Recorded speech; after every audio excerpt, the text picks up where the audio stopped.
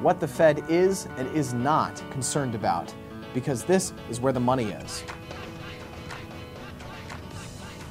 Hi, fools. Financial analyst Michael Douglas here with our senior banking specialist, John Maxfield, all the way in from Portland, Oregon. John, how are you doing? I'm doing great. It's great to have you back, Michael. For listeners and viewers, I just got back from Disney World. I've been water loading to try and flush all of the salt out of my system from those delicious pretzels. John's actually about to go on vacation, Italy, right? That is true. My first vacation since my wife and I had kids, so we're really looking forward to it. Absolutely, and what a vacation to kick it off with. All right, so we're going to keep this quick and breezy. Definitely want to send you off on vacation in a good way. So let's talk headlines. The first one is from our friends over at Bloomberg News. Yellen aims to mimic Greenspan on jobs, avoid bubble misfire. So the Federal Reserve signaled late last month that they might be willing to push unemployment below the so-called natural rate, which is basically the lowest rate of unemployment at which inflation remains stable. Now, at present, the unemployment rate is about 6.1%. The natural rate of unemployment is estimated right around 5.2%. So in doing so, if they push it below that 5.2%, they'd be following in kind of Alan Greenspan's footsteps. He once pushed unemployment down to 3.8% following the bursting of the tech bubble in 2000. So one of the big concerns, of course, is, well, if you're going to push unemployment rate down below that natural rate, you're going to end up probably increasing inflation. Why is the Fed not concerned about that, John? So to your point, Michael, there's a traditional inverse relationship between inflation and unemployment. So as unemployment goes down, your inflation goes up. And the reason for that is relatively simple, because the more people that are employed as a proportion of the overall population, that creates more demand for the same amount of goods, because you can't increase manufacturing as quickly as you can increase, say, jobs. So you have all this demand for the same amount of supply, therefore the prices go up. Right. Well, Yellen and the rest of the Federal Reserve right now isn't as concerned, because even though that headline unemployment number is in fact going down, the fact of the matter is that number isn't truly representative of the health of the unemployment or of the employment market in the United States right now. Right. And you can see that in the labor force participation rate, which is just the percentage of people in the United States that are actively employed or looking for jobs.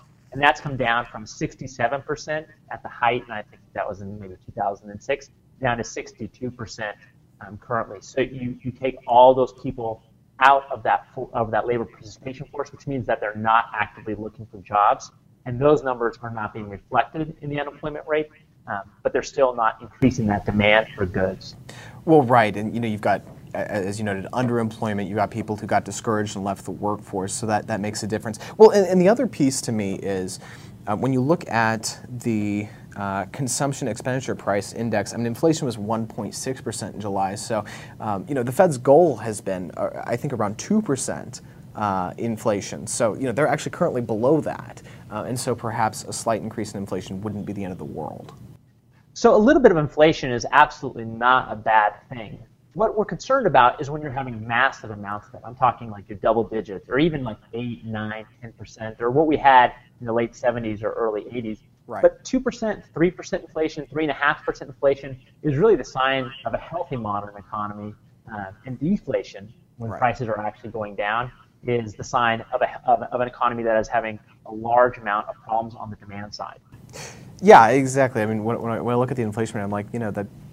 A little bit higher really doesn't seem like a huge concern. Of course, the other concern that people have spoken about is there is a belief that Greenspan's pretty easy monetary policy helped lead to the housing bubble, and some folks have equated that a little bit with the stock, with a perceived bubble in stocks, valuations getting a little bit stretched. Why is the Fed not being so concerned on that side?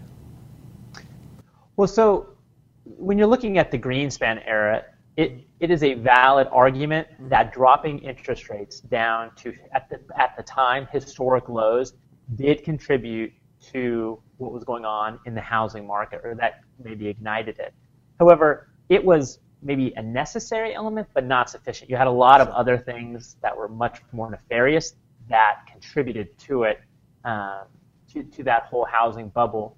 Well, right now there's a big concern that a similar thing is going on in stocks because we have the S&P 500 at historically unprecedented levels, and that's even compared to the internet bubble and the bubble we saw during the housing market. And the Fed is basically coming out and saying, look, that this isn't as big of a concern, even if we compare it to that bubble in the housing market. And the reason is this. In the housing market, the price of houses were pushed up by mortgages, which are loans made by banks to individuals. Right. And so when that asset bubble popped, all those loans went bad. So those banks had to stop lending. So it basically brought credit to a halt. When you bring credit to a halt, that basically brings your economy to a halt. Well, in the stock market, it just looks like we have really expensive stocks right now. Right. There's no indication that all of these stocks are being purchased on margin. I'm sure some of them are, but it's not to the same extent that houses are. Well, and let's face it, a lot of the banks have gotten a little bit more conservative with their balance sheets since the financial crisis as well. So I agree with you. I think that these concerns are probably a little bit overblown. Okay, well, good to hear. Good to know kind of where things are there. All right, so let's turn to our next story from our friends at the Wall Street Journal. Fed questions bank maneuver to reduce hedge funds dividend taxes, something apparently the Fed's a little bit more concerned about. So the banks are at it again. The Wall Street Journal has reported that federal banking regulators are beginning to investigate how the world's biggest banks are helping hedge funds reduce their taxes. The strategy has been called dividend arbitrage, and it's basically, supposedly you can help reduce taxes on dividend payments from 30% down to 10%. The savings are then split between the bank, the hedge fund, and whoever's helping with that arbitrage overseas. So first off, walk us through this process. How are these hedge funds reducing their taxes? So what it sounds like, Michael, is that the largest banks are using their primary brokerages to help their biggest clients, which in many cases on the trading side are hedge funds, to reduce their taxes, like you said, on their dividends that they're receiving because of securities that they own. And basically what the banks do is they'll take, let's say, hedge fund A owns shares in corporation ABC, and corporation ABC pays hedge fund a big dividend every year or every quarter. Well, the bank will then take those shares in that corporation and transfer those shares to a subsidiary or some other type of corporation in a jurisdiction, a different country, that has a much lower dividend tax rate.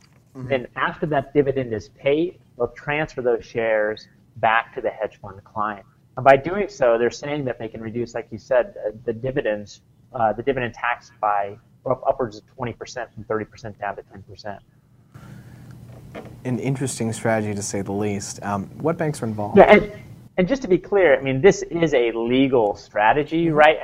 If you look at taxes, this doesn't it doesn't seem to look very good, particularly when you see what's gone on with banks over the last 10 years. But this is most certainly legal. And when you look at tax laws in general, it is completely okay for advisors to do everything that's within their legal power to minimize tax liability for a client. Right. Of course, whether then the regulators will then get more involved is, I think, probably a separate question. But which totally banks, different story. Yeah, and we'll definitely have to see what they do. Which banks have been involved so far?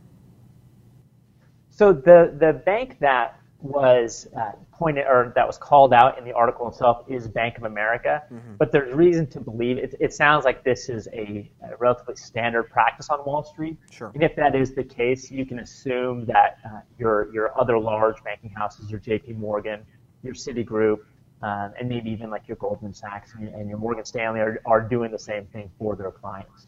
Yeah, and it's not a small business either. Bank of America made $1.3 billion.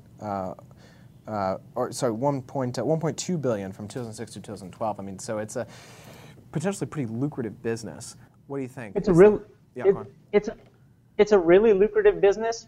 And if you look at the big banks and if you look at their revenue relative to their assets, what you'll see is your Bank of Americas and your Citigroups have very little or relatively little revenue per dollar of assets. And so when you have an activity like this that generates, to your point, a relatively significant amount of revenue for a bank that is having revenue issues, they're going to look long and hard at getting out of that business so long as it's not illegal or upsetting the regulators. Right. All right, so John, no one has a crystal ball, no one knows the future, but just in your personal opinion, think the Fed's going to crack down on this? Well, that's a good question, and that remains to be seen. But what we know is that the regulators definitely have a lot more power right now than they traditionally did, and that's in large part a result of the public backlash following the financial crisis and the Dodd-Frank regulation. So it'll really depend on whether they have the interest in really pushing these things through before that power shifts back to the industry at some point. Sure. Okay. No, that's a good point, a good call, and these are definitely both issues, both the jobs inflation issue on the one hand, and then things like dividend arbitrage can be things we're going to want to watch very closely. Thank you very much, John. Folks, just want to let you know, here at The Motley Fool, our mission is to help the world invest better. We do that in a lot of ways, including this podcast, this video, the articles we publish on Fool.com, and through investing services like Motley Fool Stock Advisor. This is our flagship service run by David and Tom Gardner, our co-founders, and Tom is our CEO. Over more than a decade, their recommendations in Stock Advisor have more than tripled the market's return, which is certainly better than Bank of America can say, for one. It's the best way to get started investing, and we've got a special offer for Where the Money Is listeners. Just go to WTMI.fool.com. Again, that's WTMI.fool.com. Thanks much. John, thank you very much, and Fool on.